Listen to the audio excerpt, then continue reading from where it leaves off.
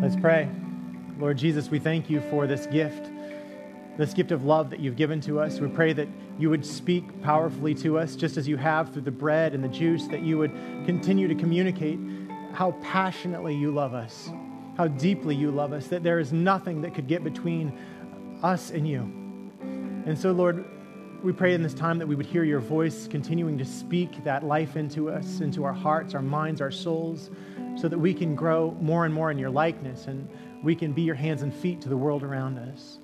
And Lord, lift up all of the prayers of those in need, those in pain, those in sickness, those who even have celebrated new life. Lord, we wrap your arms around them today and sustain them and support them. We pray this in Jesus' holy name. And all God's people said, amen. Please have a seat. Good morning. How you doing? Are you guys enjoying Labor Day? Doing some barbecuing? You know, actually, next weekend's going to be a better weekend. Do you know who's coming to church next weekend? We didn't say anything about this. Cookie Monster. Cookie Monster is actually coming to church next weekend. 6 foot tall, I'm not kidding you, 6 foot tall Cookie Monster's coming to Cookie Sunday next Sunday. So I'm just telling you this because I am an incorrigible evangelist. I want you to tell your neighborhood kids. I want you to tell everybody. All of your children are downstairs, if they are downstairs, are being told that Cookie Monster's coming next week. So they will probably hate you for the rest of your life if you don't bring them to church next week because they're going to miss Cookie Monster. So I'm just telling you that they must come to church next week because Cookie Monster's coming. But it's Cookie Sunday. See, that kid wants some cookies right there. He's channeling his inner Cookie Monster. I love it. We have this thing that we've been working on called Life in Slow Motion. Did anybody, so you barbecued? How many people were smoking the barbecue like they were in a good way? Like the smoker, you know? Never mind. How many people were at the beach? How many people went to the beach? No one? What do you do for Labor Day? How many people are watching football for Labor Day? Anyone? How many people want to boo the people who are watching football? No, don't do that. Don't do that.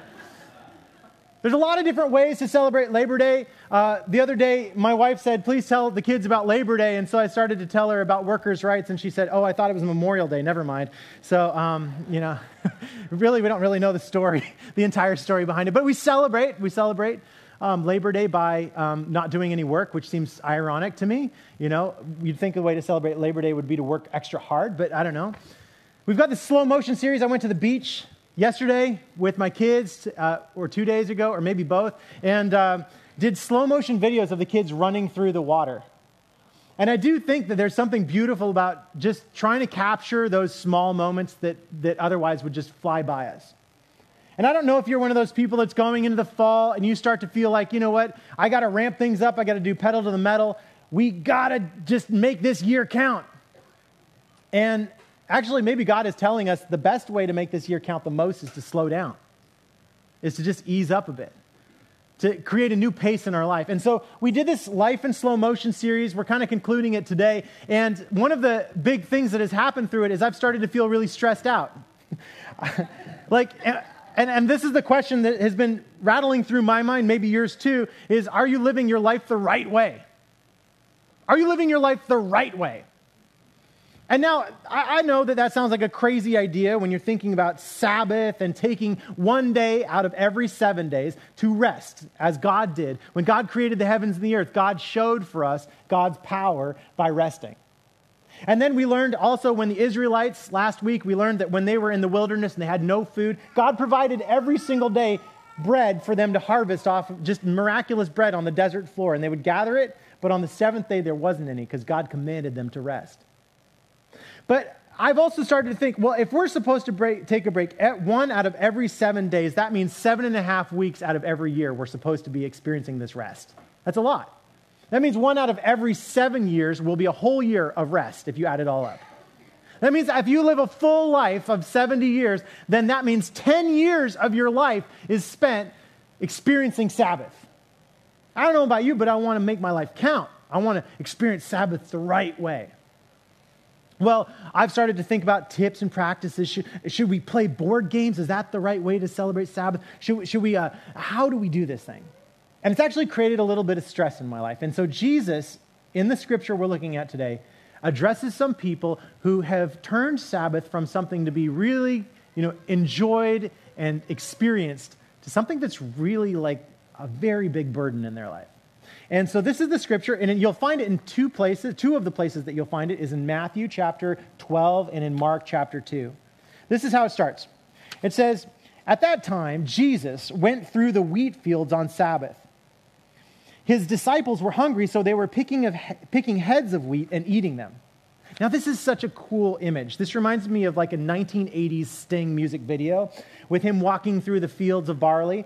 You know, this is like a very serene, beautiful scene. Jesus walking through like this incredible wheat field, and his disciples, they didn't have, even if they were gluten intolerant, this worked for them because they were just picking the heads of wheat and rubbing it between their hands and popping them in their mouth. This is whole grain. Beautiful experience, right? So you have this unbelievably beautiful experience contrasted with what with what the Pharisees saw. This is what the Pharisees said. It says, when the Pharisees saw this, they said to him, "Look, your disciples are breaking the Sabbath law." Now, the Sabbath law was that you are not allowed to do work because you're supposed to be resting.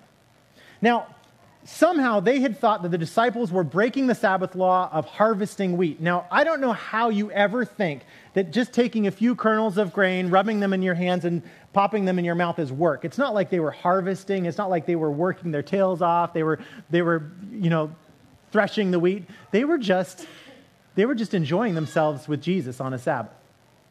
But they had started to create this system of legalism and worry and weight upon the disciples, criticizing them for this beautiful experience of walking through the fields with Jesus. And the scripture goes on to say these words.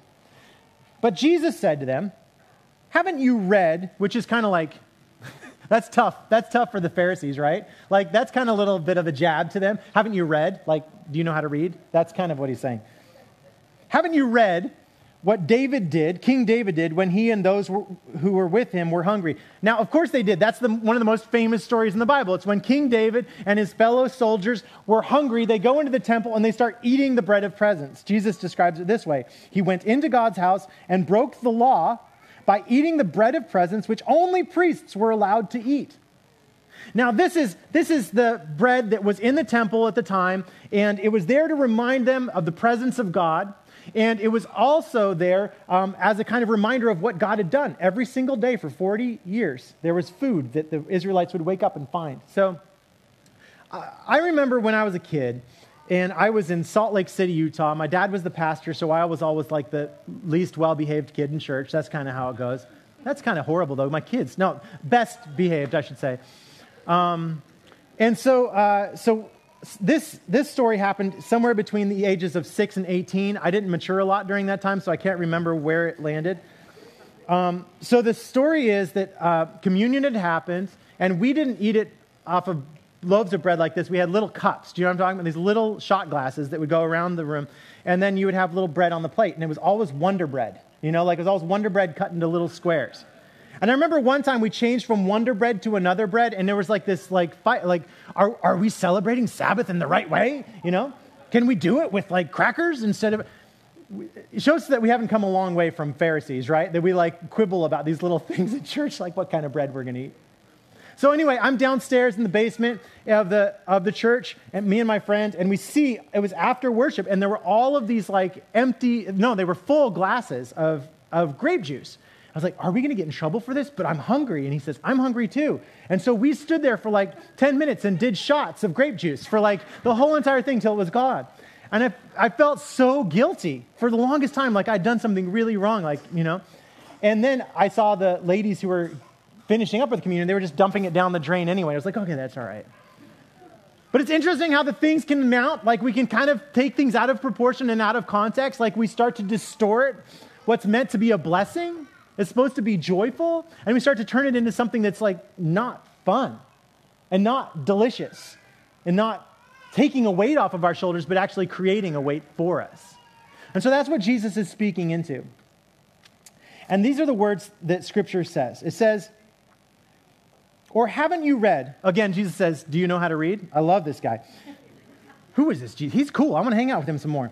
So Jesus, you're amazing. So, haven't you read in the law that on Sabbath, the priests in the temple treat the Sabbath as any other day and are still innocent? Just think about it. The priests, the people who are the pastoral staff, they work all day on Sabbath. right? And that's kind of like a conflict for me in my mind. I'm trying to think, wait, this is the day of rest, but this is actually the day of the most amount of work. And there's people who serve in the church. There's people on the connections team. There's people who are teaching the children downstairs. And so we're going to get into this a little bit later, but Jesus says, hey, by the way, you're saying that they're not doing the right thing, but how is this whole thing going to work unless somebody's actually doing some work on the Sabbath? And Jesus goes on to say these words, but I tell you, something greater than the temple is here. What is he talking about? Jesus. He's saying something greater than the temple itself is here. And he says, if you had known what this means, I want mercy and not sacrifice, you wouldn't have condemned the innocent. The human one is Lord of the Sabbath. I love that contrast between Jesus walking through the grain fields with his disciples, having a beautiful time of worship with Jesus, and then the Pharisees looking on with judgment and saying, you're not doing the right thing. I don't like how you're observing the Sabbath. There's contrasts like that in our life, aren't there? I don't know about you, but when I was a kid, I felt like sometimes church was doing this thing to me. It wasn't freeing me, but felt like it was slowly getting more and more constrictive and taking the air out and suffocating me rather than making me feel more alive. And so there's so many ways in which we become repetitious of these patterns in our life, and we become them in the lives of other people. We take things that God intended to be a blessing, and we turn them into a burden for other people. We make life harder for other people, not easier, as what God really intended the Sabbath to do. He wanted us to have a day of rest and freedom. And realize that we're not cogs in a system, that we're not just to be swept away by life, but we actually can demonstrate God's power within life. Now listen to this great word that's not in Matthew, but it's written in the Gospel of Mark. Same story. This is one of the only lines that's not in Matthew. The Sabbath was created for humans. This is Jesus speaking. The Sabbath was created for humans. Humans weren't created for the Sabbath. Isn't that beautiful? Do you understand what that means? It means Sabbath was supposed to be a gift. It was supposed to be something to make you free and hopeful and happy, and not something that was meant to weigh you down.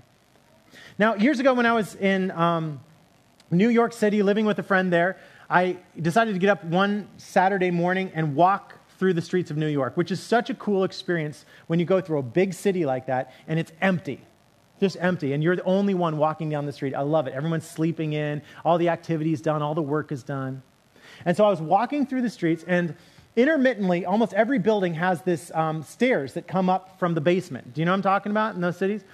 And as I'm walking along the street, a man who's a Jewish, he's like Orthodox Jew, so he's wearing a black hat and he has the black clothes on. He comes up out of the basement and he stops me and he says, I need your help. He said, I want you to come into the basement with me. I was like,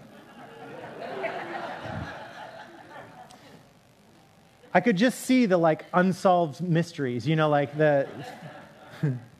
What happened to this man who was walking along the street? So I was curious, and he said, well, today is Sabbath, and the lights have gone off, and according to my tradition of observing Sabbath, I'm not allowed to turn the lights back on. The circuit breaker broke, and so I just need someone to come down into the basement and flip the switch. And I thought to myself, being naive and 20-something, I said, there's nothing wrong going into a basement with a stranger in New York City.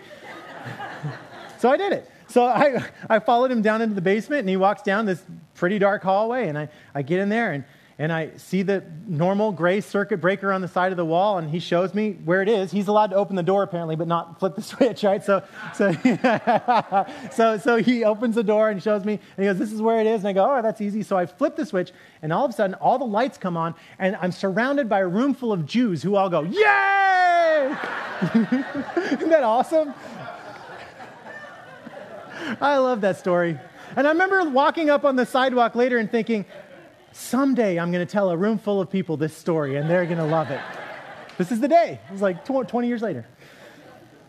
I don't think Jesus had a problem with how they were celebrating Sabbath, actually.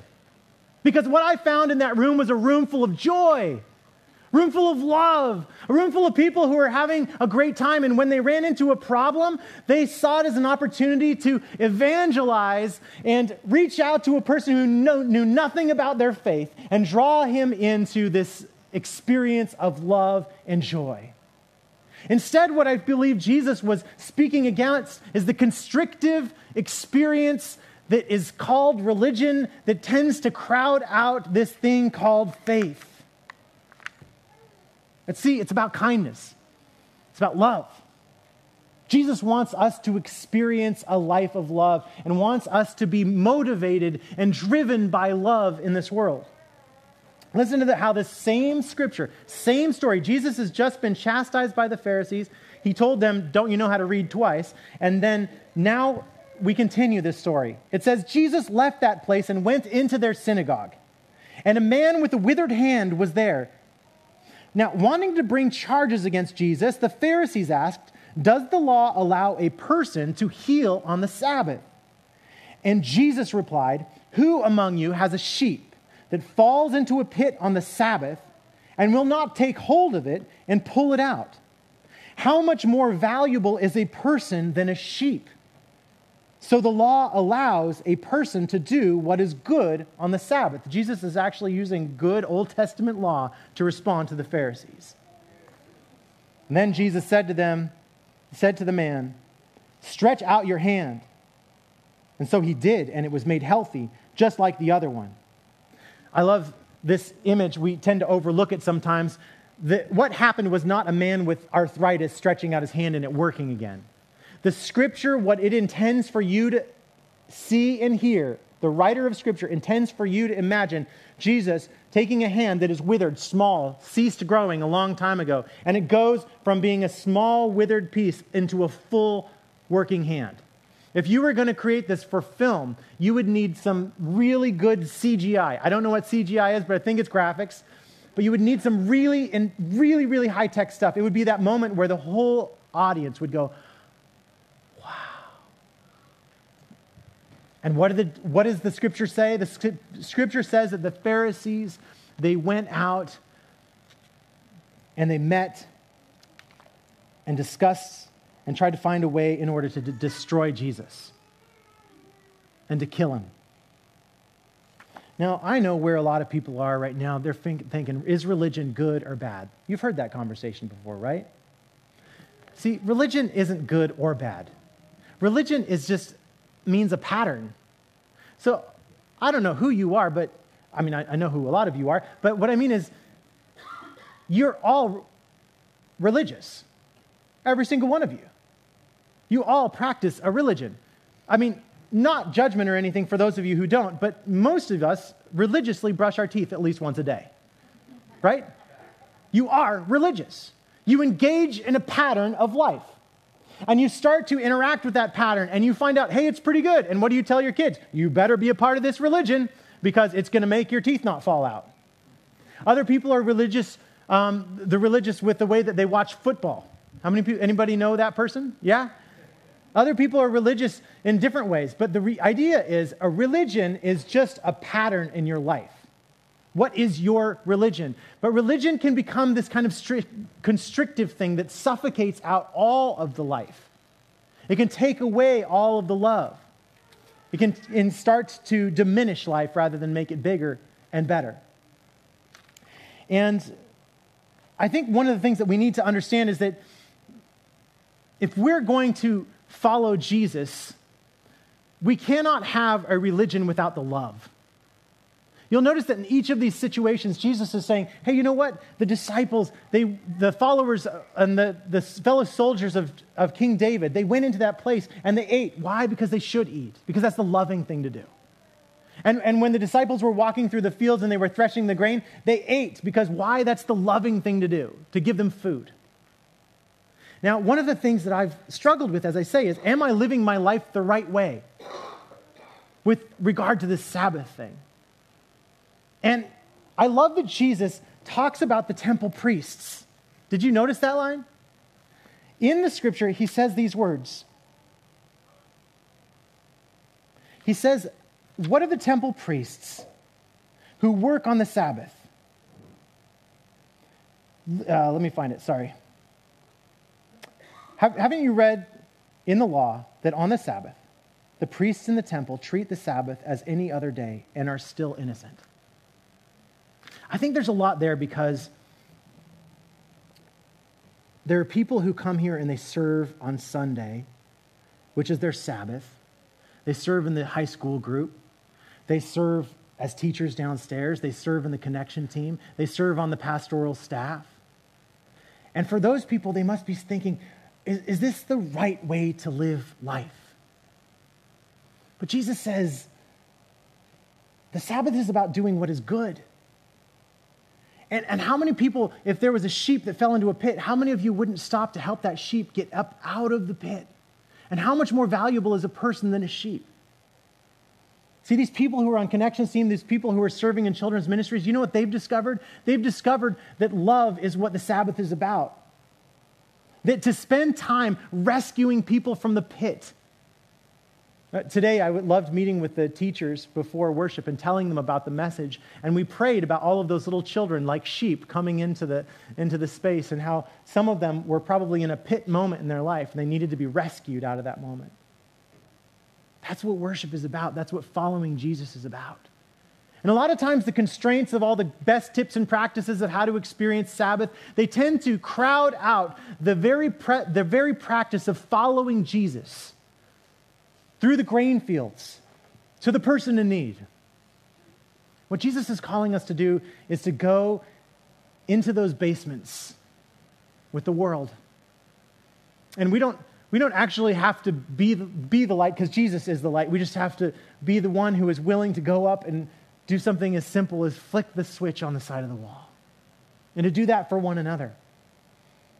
And so Sabbath is this thing where ultimately if you want to experience the best life, what if at the end of your life, at the end of 70 years, you could say, I spent 10 years of my life pulling people up out of the darkness, lifting up those sheep out of the pit, loving people, rescuing them, wrapping my arms around them. And ultimately, every single day that we live is a day of Sabbath with Jesus. Jesus says, come to me, all you who are weary. Lay your burdens on me, for my burdens are light and my yoke is easy. Amen? Let's stand and let's pray.